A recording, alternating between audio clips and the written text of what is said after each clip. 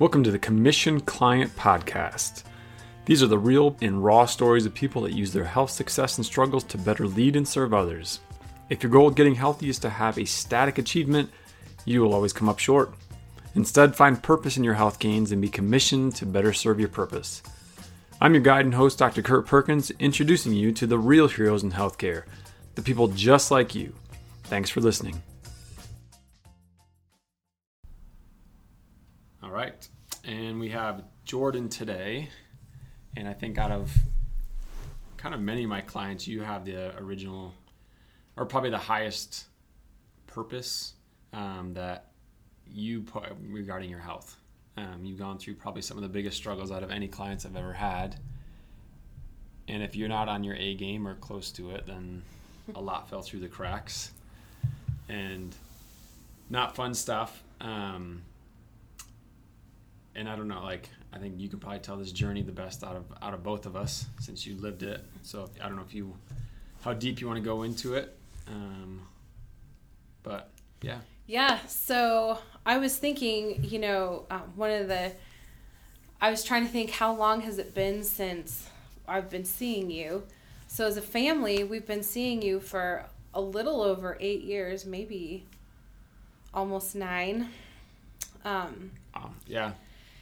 Yeah, you were not even your own building. So, but you came and spoke at the MOPS group that I was in, and I just remembered thinking that's something that we need. Probably about the time that we met, I think my husband at the time had been diagnosed with brain cancer for maybe about 6 months or so, maybe not quite a year. But obviously our goal was to fight and survive. Yeah. And come out on top. And so, and I want to clarify, you weren't using me as cancer treatment. He had already gone through treatment and things like that. Yeah, he'd already been through his surgeries, his first round of treatments. I think we were trying to find a way to better, probably the morale in our household, I think was the biggest thing. I had an almost 2-year-old at the time. She was that young? Yeah. It's crazy to see her now. Yep. I think she was that little when I met you guys. Yeah. So he was at least when I started with you guys, he'd already gone through chemo or radiation or whatever treatment it was for the right. In remission and looking just to kind of support health. But that meant a lot fell on you. Exactly. Yeah. I think, from the day that he was diagnosed and ended up in the hospital so traumatically, everything just fell on me all of a sudden. And I was, a young mom. I was in my 20s and had a little kid, a toddler at home, and just never thought that you would be looking at living life without her dad and without my husband. I think our biggest concern was knowing that we had almost a year and a half of treatments ahead of us. And the last thing I wanted to do was have him ingest any more drugs than was necessary. And I really wanted to keep us out of the hospital. And, crazy enough, at the time, keeping us out of the hospital was a financial thing versus anything else. The hospital bills were horrendous, and I thought maybe if we can stay out of the hospital, this will be cheaper. So that was kind of honestly, that's the first thing that drew me to this. I was like, if this could keep us out of the hospital, then I'll do it. So that's ultimately what I'm hoping people shift to. It's not common that people coming in are looking at me as hey, this could be a cost savings down the road for something else. I think after the fact, people are like, oh, I don't have all these stupid copays for regular doctor's visits. I don't have all these things. That's interesting that your motivation was, if we can stay out of the hospital, then we can save a buttload on those deductibles and everything. Yeah. And honestly, my perception of the hospital cancer wing was death. And I think that I just didn't ever want him in there. So that was a huge motivation for both of us. Yeah. Yeah. Did you look at your health as I need to be on my A game, or was it more just that like in the crisis mode that? So funny enough, when he was in the hospital, he had he had finished his surgeries, and so this was before before I'd met you, but I came home and I had to drive up and down from Denver every day, and I literally went into our kitchen pantry and tossed out, I think, pretty much everything that was in my pantry. And I was like, this is causing cancer. This is causing cancer. And, his surgery was almost 12 hours long. So I did a lot of Googling and just did a lot of reading. And I was pretty discouraged. So we did the whole cold turkey route. Yeah. I just walked home and threw everything out. And at the beginning of this, it was all for Greg. I was not even thinking about myself or Kaylee. Yeah. In fact, the crazy thing is I considered myself pretty healthy up until the day that I started emptying my cupboards. And I was like, oh, this stuff is not the best thing for me, Yeah. But what started as something just to save Greg and to survive turned into a family, like this quest almost. Like it's turned into a whole different lifestyle and quest that I would have never imagined. So when you're ripping your cupboards apart, like, was that the first you ever had of like any connection between cancer or nutrition or things like that? Or have people been feeding you information, or did you see any resources, or just like that day he's in surgery and you're like, I'm gonna pretty much it Google. Was just like, he's in surgery, this is ridiculous, he's not even 40. Yeah. I think that something's wrong here. And just started Googling, and I did have a friend at the time who was a really big wheat belly advocate, and she was reading a bunch of his stuff, and so anyways, she was talking about like the negative effects of wheat and grains on us and everything. And so I thought, well, maybe I should go check this out for myself. So that's kind of where I started. Okay. But yeah. That's probably, at the time of recording this, probably 3 or 4 people, that's a lot of them, their first step has actually been wheat belly. It's kind of their first eye-opening to a nutrition kind of component to health and function and all that type of stuff. Yeah, and I think just people started talking about, one of the articles I read talked about shopping the outsides of the aisles and not going up and down the insides of the aisles, because that's where all the boxes and cans are. And I'd never thought about that before, and at the time, where did we shop? What was the cheapest way to shop? Or at least what did I think was the cheapest way to shop? Right.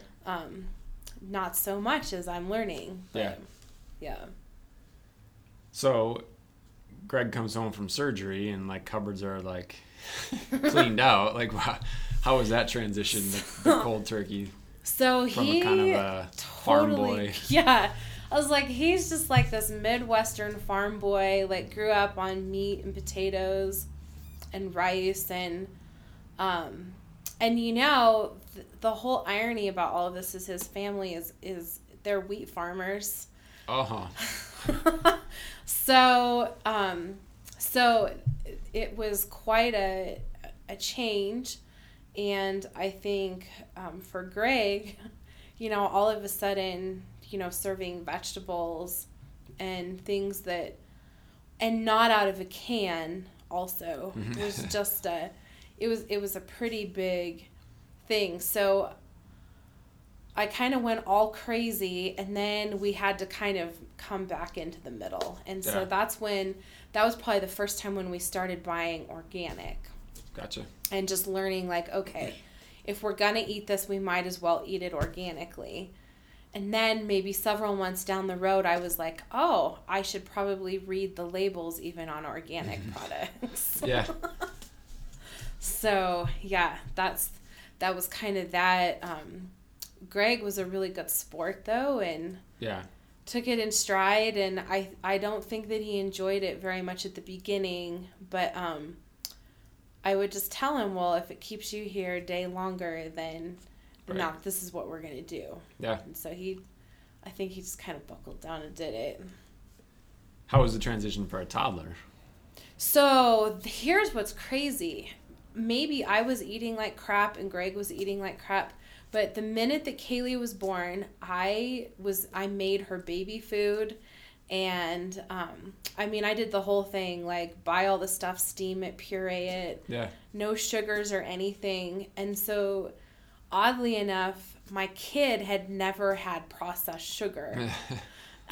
Really, for the most part, because even when I would drop her off in daycare or something, I would make sure that they didn't give her crackers or... So it's funny how I was very aware of that with her as a baby.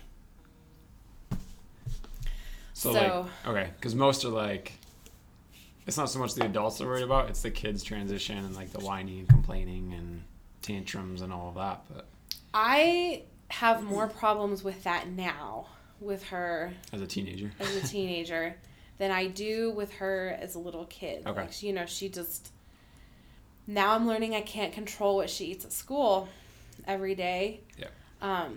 And we try to talk about healthy choices and why it's a good choice. Because I want it to be her choice. Right. But I think the peer pressure is real when you're 12 and 13. Just everyone else is eating it, and so... Right. Yeah. And the school cafeterias don't exactly offer... they have a salad bar. Yeah. But that's... Even the smoothies have ice cream in them, so... Nice. Nah. So with going through kind of the oncologist and everything with Greg, did they ever talk about nutrition or any connection with that? Yes. So I do have to say, I feel like we had one of the best oncologists. So we had several oncologists. I have to clarify that. We had a neuro-oncologist and a whole team that went behind that. Yeah. And then we had the general oncologist here in Colorado Springs. And he was phenomenal. They actually, in order for Greg to not take synthetic vitamins, I had to go through a nutritional course that educated me on why the patients needed vitamins during their treatments. And so, because what I was trying to say was I would rather get a supplement from you, right, than get a synthetic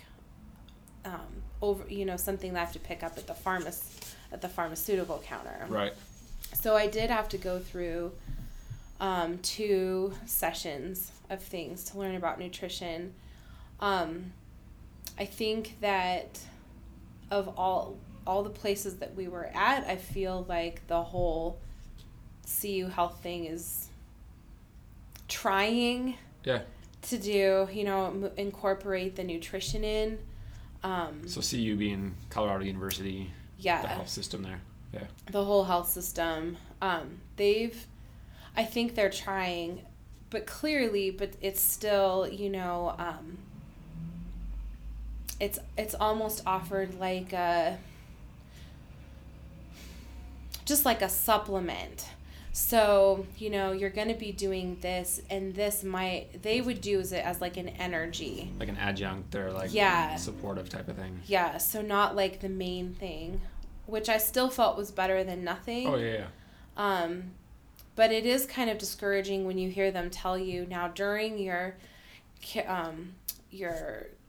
as a caregiver, during your person's treatment, don't administer like blueberries, for example, because the antioxidants in the blueberries will mess with the chemo. Oh. Things like that. Yeah. And then just learning to just nod and say yes. I argued at the beginning, and then I was like, this is futile. So. Gotcha. Yeah. So he comes home, he's in recovery. How was your health through that kind of crisis? So In the process of all of this, through the time that he was in treatment and recovering, and we were in and out of treatments for about 6.5 years, I think. Yeah. I did really pretty good. One of the things that, as a caregiver in my case, I couldn't leave my home all the time, so I learned to do at-home workouts, and trying to get my exercise portion in. That was kind of my release and my escape. And a lot of times it was done at night after everyone was in bed. Yeah. And I felt like that helped a lot with my mental state.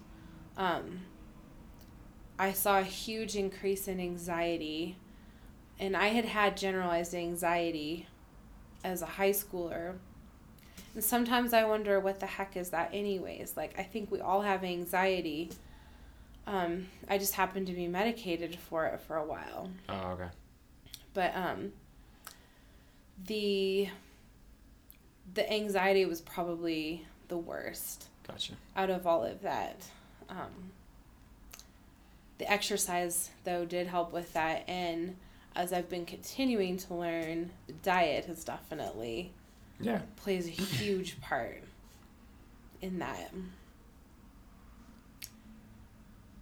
I think you're an anomaly with the caregiver standpoint? Like, you actually had purpose, and it may be an age thing, like you're kind of in the millennial gap, where I would say most caregivers I'm taking care of now are going to be in the baby boomer generation, taking care of a spouse with dementia or Alzheimer's or something like that, like my mom type of thing. Right. Can you speak to that generation, knowing what you've gone through as far as like the toll it takes, and if you don't keep up with it, like what's going to be the effectiveness of taking care of that spouse? Or yeah, definitely. So for starters, it's very weird to be able to sit down and talk with people who are like my parents' age, who are taking care of their parents, and I can completely relate. Yeah. I have, like, and in my case, it was like dealing with Alzheimer's or dementia. You know, I was dealing with not the same person that I had married, for sure, especially at the end. I think that now on the other side, and just the effects that I'm feeling now, here I was thinking I was really doing such a great job of taking care of myself, and maybe I was. Had I not been doing what I was, maybe I would have crashed even harder. Right. But just the crashes and burns I've had in the last year or 2 years has been huge.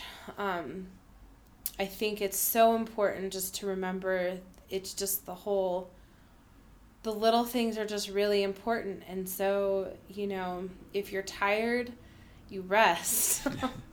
And, you know, sometimes that just means if all you can do is just get up and put jeans on instead of sweatpants and take a walk around the block, then that's what you do. Yeah. But I think it's really important to really be aware of what you're doing now, even if you don't even see crisis or trauma on the horizon, that you're just taking care of yourself as if we don't know what tomorrow holds. Right. So we should just care for ourselves so that when tomorrow happens, we're able to handle that. Yeah. So I guess just to kind of like catch people up to speed, like 2 years ago, he had a second round of like cancer returned. He passed away. Right. And then a year ago, your sister passed away. So like you've had this grief storm. And that's why I said like you're probably the one that's had probably the hardest journey out of all my clients, just because more things keep happening. Now, like something I've asked other people, how do you keep pushing through that? Like I know we've had some conversations where it's been pretty low, but like how do you pull yourself out of that I'm just going to give up moment type of thing? Right. So I am more and more convinced that God gave me my daughter for a really good reason, because I think some days I really do just get up and function purely because of her. And she probably is the one thing that will always get me out of bed. And I will at least attempt to function just for her. I think I'm not a quitter by nature. And so I just feel like even though it doesn't really matter who you are, something bad will always happen to anyone. And that's all relative. We all have something that happens that knocks us down to our knees or like our head, we just get knocked down. But I think just knowing that we're not just here by chance. There's a purpose and a reason that we're here, I believe anyways. And I think that it's just important to just get up and move. For me, like my why really is my daughter. Like I want to be around a long time for her if I have anything to say about it. Yeah. And I want her to also see me fighting to live the best I think that I can live. I fall short from that on many days, many occasions. And I also think like we should look at the little triumphs that we have in the midst of the defeat. I think you and I were just talking like just this last month. I haven't had, how I haven't landed in the doctor's office this month, for a sinus infection, for example. And I felt like that was a huge accomplishment. Yeah. To be able to get through that without needing to go in and have a prescription, get an antibiotic. Right. To me, that was a huge hurdle. Yeah. I think my biggest discouragement in all of this has been like I've gained more weight than I probably have ever had in my life over the last 2 years. Yeah. So, and the process of having to work that through.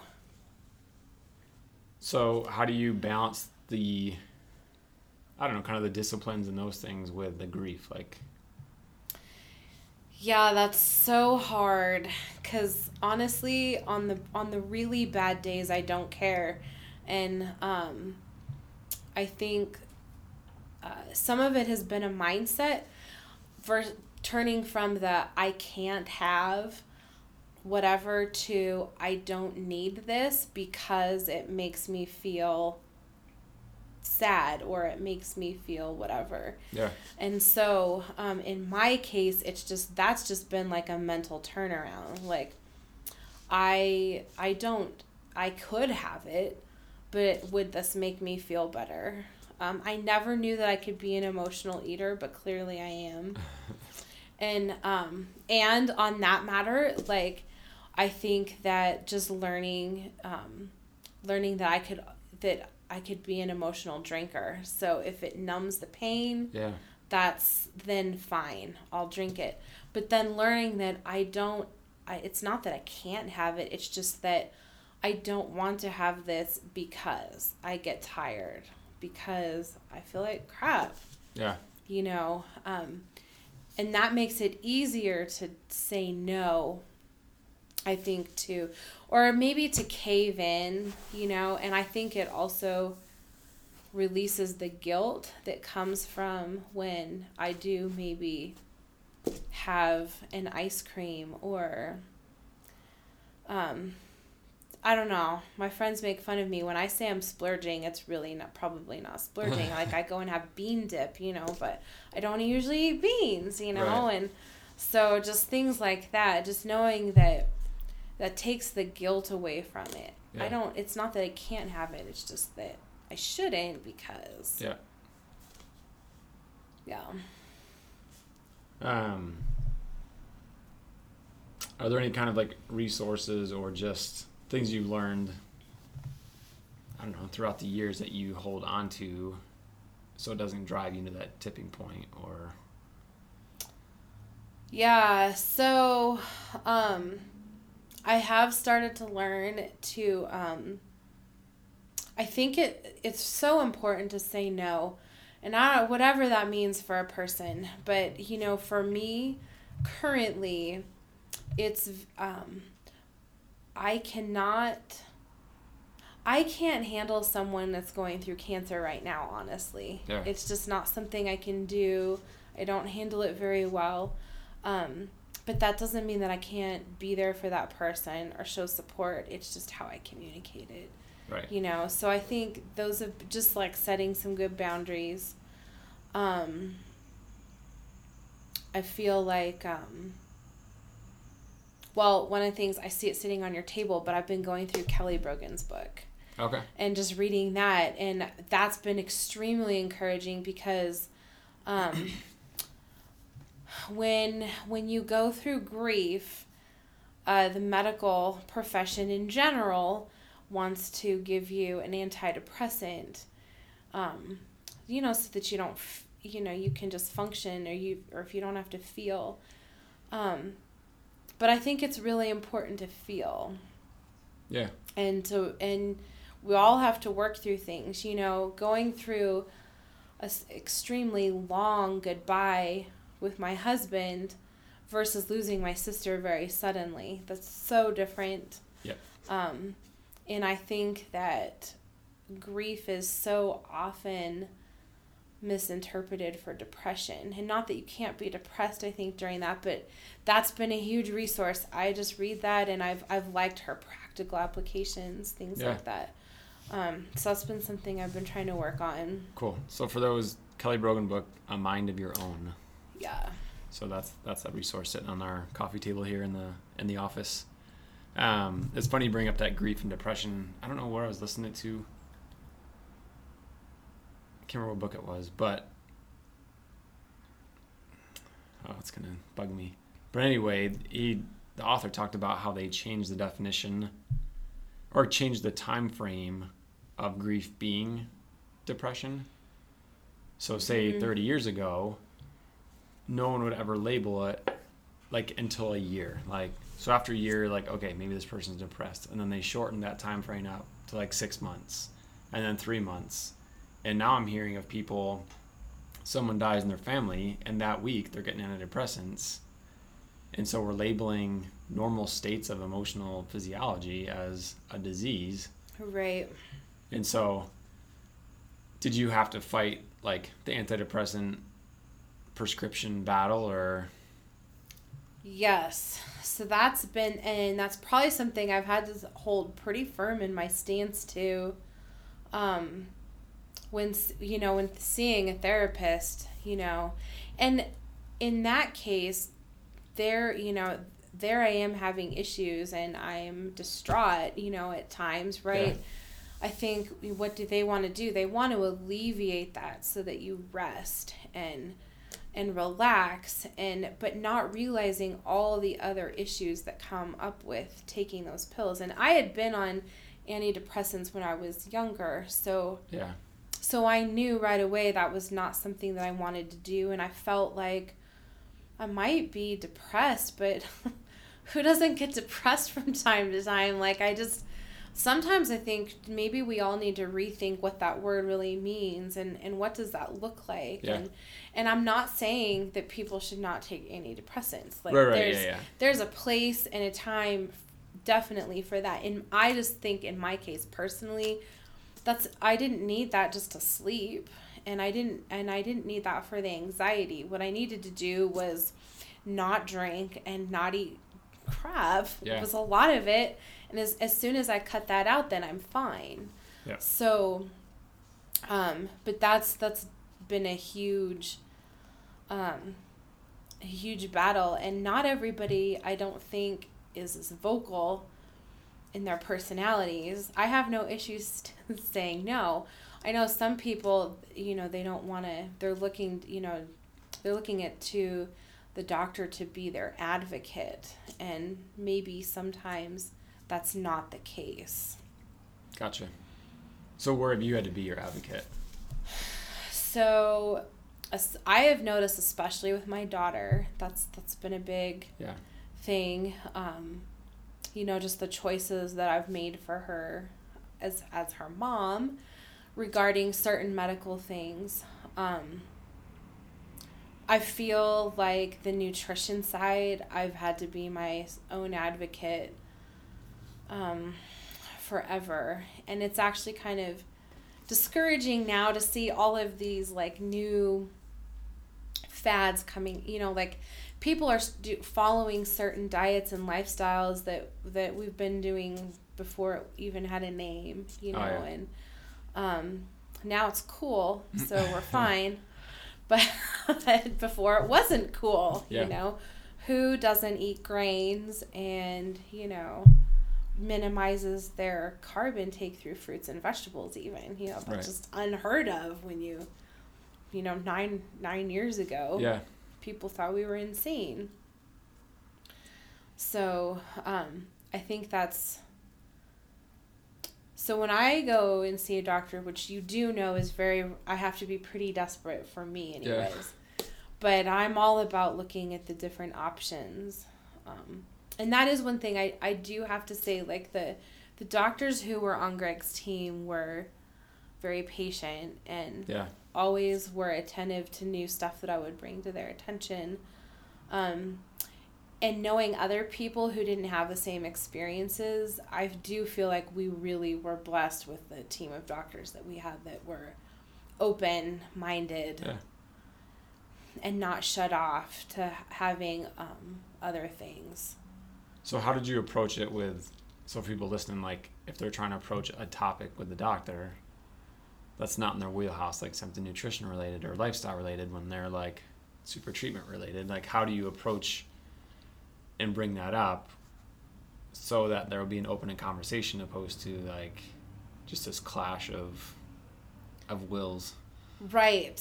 Because, as the patient, you're sitting in there, telling the doctor what to do is that is kind of what it feels like. Yeah. I think... Or did they initiate it in your case? In our case, it was initiated by them. It all started with, hey, we've seen a definite increase in patient health through following a nutrition guideline. And so that was something that we went, and what that did is that opened the doors for me to say, hey, we see this functional medicine doctor and here's what he does. And, and thankfully, as they were willing to communicate with you or to have, you guys were all on the medical plan. Yeah. The treatment plan. I know that is definitely not the case for everyone, but I feel like if you're going to sit there and bring that stuff to the doctor's attention, I think it's great to come at it with a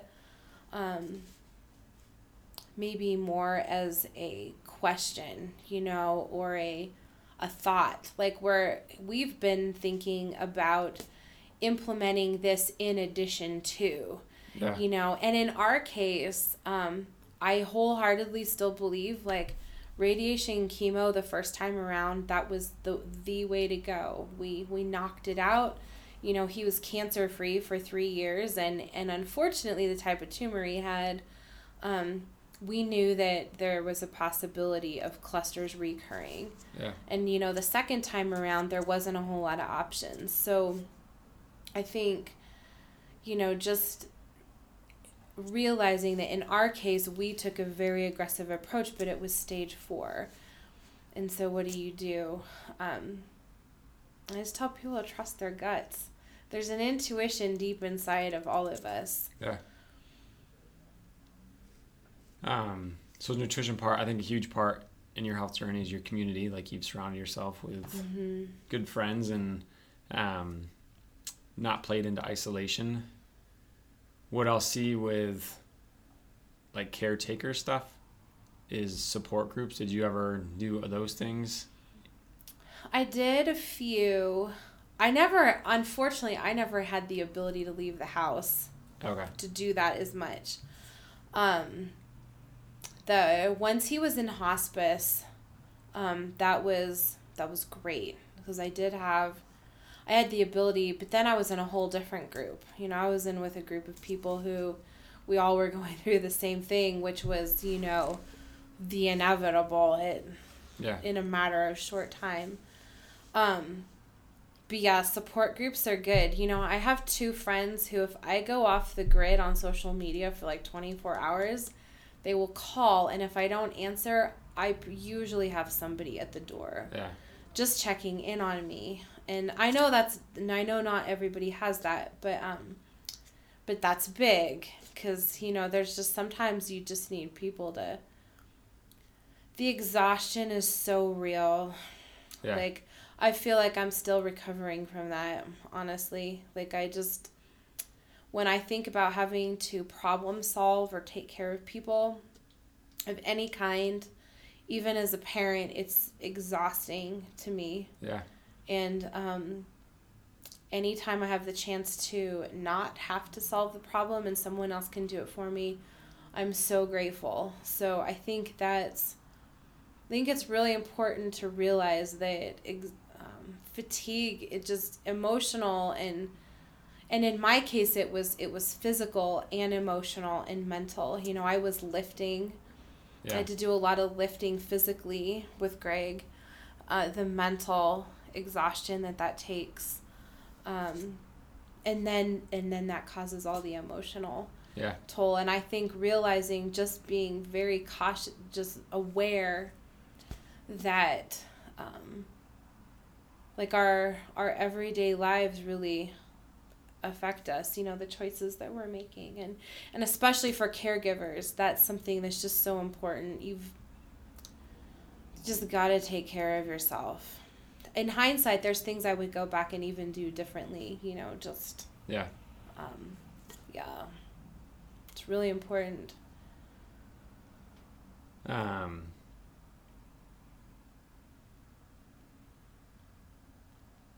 don't know, before we were recording, we were talking about millennials type of thing. Yeah. So this is kind of off topic, but on topic as far as expectations in healthcare. And so yeah, I feel like you're in the millennial group, but you expected things, but like work towards that. Is that normal? Yeah, so I know, I look at this and I think, so I'm 37 and I actually feel like I have a hard time identifying with probably most millennials, just in the sense that I think, man, you really don't know how good you've got it. Like you apply yourself and put like a lot more, like a little bit more effort into this, you could really make something of it. I think what it was, we were talking about the health system, right? And like what millennials are looking for, and are they because I feel like this is what I hear a lot is millennials want basically a different healthcare experience. So kind of want their doctors to listen. They want time with them. Different options. They basically want like a functional medicine approach, but want it paid for by the old approach, like a traditional third-party payer system. And I know politically, like, we're trying to argue who's paying for healthcare, but it's not going to be sustainable in the long term.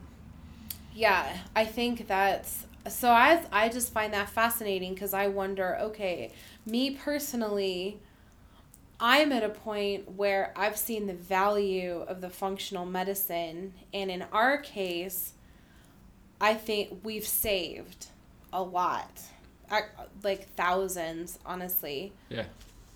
What I could be paying to go to, and then even in our case, our doctor moved from private medicine into like the organized health system. The HMO stuff. Yeah. And so now no longer, if you want to see him, you really have to call and make an appointment, for months in advance. Yeah.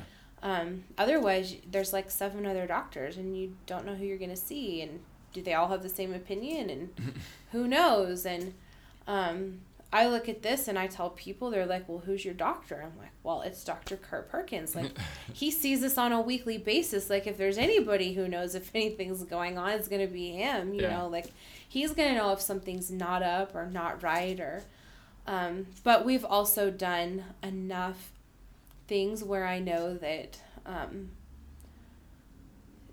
that it works, maybe not as fast, but it's not masking something, it's actually taking care of the issue. But I think, yes, I just wonder, you know, if we all could have this functional medicine approach, but, you know, and I get it. If you're a millennial, so we're talking people in their 20s, right? Right. Who probably, they're almost done with college or just out of college or in some sort of vocational field. They're, you know, they're probably not making the most yet that they could be making in their professional career. And so I can see why that's important. Like, I do think it's important. I like that I can set up an appointment and actually sit down and talk with you about things that are bothering me and like that I don't feel good and we need to fix this. You know, versus going to a doctor who's just like, oh, well, this might be and we can try, and you know, 5 visits later and, you know, $40 co-pays times 5 later. Right. You know, and then you're still not feeling any better. Off guard this year for sure. But just, you know, those couple of weeks ago, trying to pull myself out. I'll tell you what, I think just moving forward, like putting one foot in front of the other, it's a minute at a time. You know, for me, well, we were leaving town that day anyways, but just to pull myself out of bed and come in for an adjustment was huge, because I had to, you know, you got to drive yourself there and walk through the door, and then you have to look like you have it mostly put together so that, you know, I don't think you're falling apart, and just like going about your everyday like that, and that's exhausting too, I think, trying to hide what's really going on. And so I think I've just decided, I think sometimes it's just really so much better to sit and cry in the car until you can get up and maybe your face is swollen, but like, I don't know, but I just, man, I'm so done trying to pretend like things are fine, or it takes energy. And, but I think a lot of it is putting that one foot in front of the other, and we all have a why. So what is that? You know, is it, I mean, seriously, is it the dog? Because my dog, if he's not eating, will jump up on my bed and lick my face and just, come on, I'm hungry and I want to go outside. And just what is it that could get us out, and what could make us feel better? And when I say, like, put on a pair of jeans versus a pair of sweatpants, that makes a huge difference. You know, like, you're just getting dressed for the day. You put some jeans on, that's great. And I think in this case, when you're dealing with grief, like, what's something that, you know, brings peace, not relief, but peace, because I've learned that there's a total difference. You know, I could sit and, you know, have a couple of drinks or just totally zone out, and I might experience temporary relief and escape, but like, what are just some things that bring peace to you? And just do it. It could, whatever that is for a person, you know. For me, usually it's physical activity, but I'm learning that in grief, that's when I'm an introvert. And so books are really good for me. And that's, it engages your brain. And I think there's something good about that for your body. Yeah. I think, too, a misconception, like, in someone's health journey is that once it starts and you see improvement, like, it maintains that way. Like, and that's why I kind of have you talk, because so much other thing can get thrown at you, and so you just fall down. Yeah, like like one of the interviews I had, the guy ended up having heart surgery,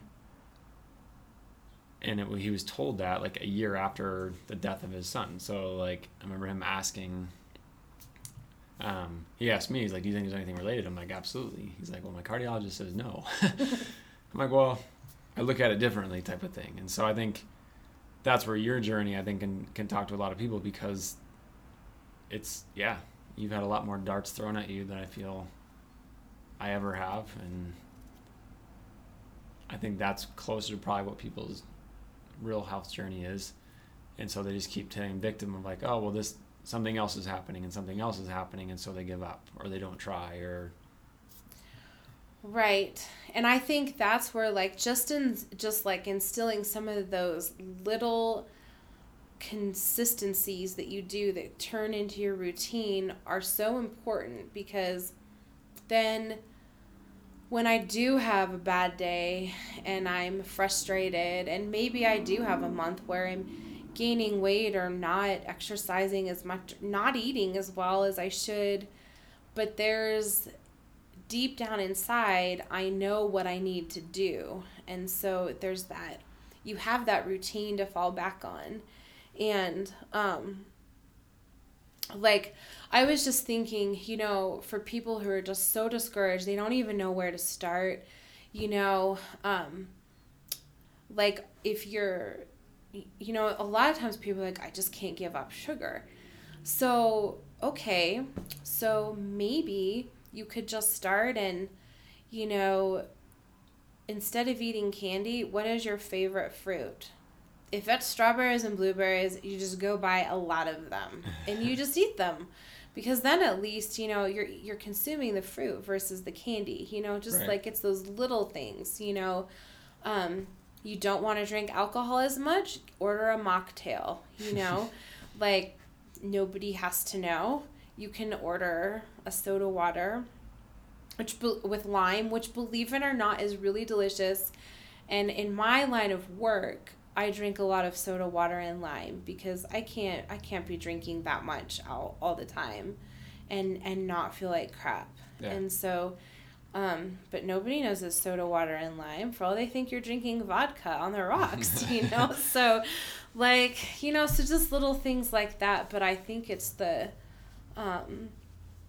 starting a routine now, wherever you're at, is the best possible thing, because then when the trauma or crisis hits, and we're all going to have some form of that at some point in our lives regardless, because I think crisis is relative, and what's really stressful on a person might not be to another person. Yeah. But that does not mean that one person is not really struggling with wherever they're at on whatever they're dealing with. And so if you have that routine to fall back on, you can be like, okay, today was a crappy day, but tomorrow I know what I need to do.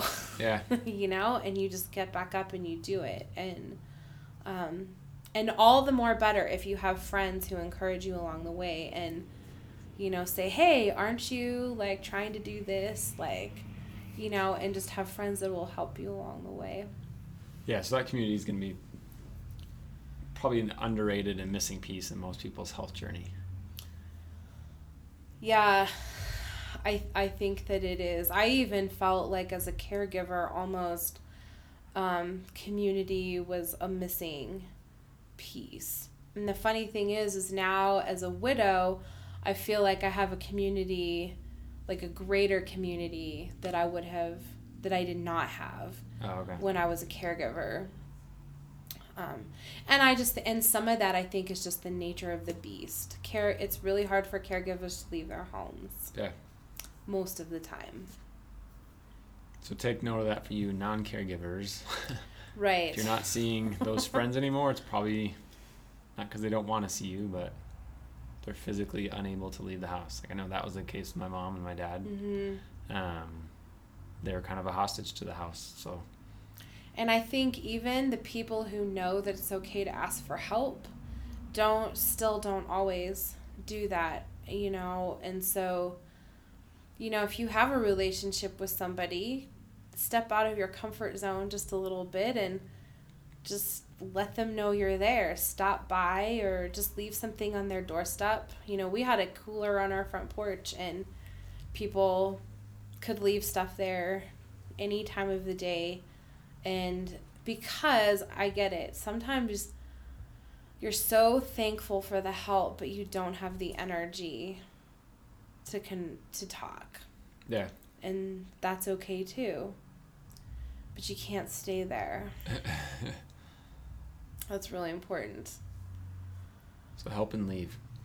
Right. Just help and leave. The person is grateful and it's good. And not I didn't do that to everybody, but that can be, if you have 10 people stop by your house, that's a really draining day, and you might only have 30 or 45 minutes, maybe an hour to yourself. Yeah. Out of the whole day. Cool. Yeah, I think it's a lot to chew on for people, and hopefully provides them some encouragement and hopefulness. And if you're stuck, reach out, and I'm sure we've got people in house that can help you in that journey, and Jordan can be a mentor, and yeah, you can go drink some fake booze with her. Yeah, just come drink fake booze with me. It's all good. Cool. Well, thanks for being on. Yeah, thank you. Thanks for listening to the Commission Client Podcast. If you found that hopeful, inspiring, or entertaining, we would love some iTunes love. And as all podcasters request, please subscribe to our show in your favorite podcast listening app. I'm Dr. Kurt Perkins, toasting you to a life of more health and less healthcare.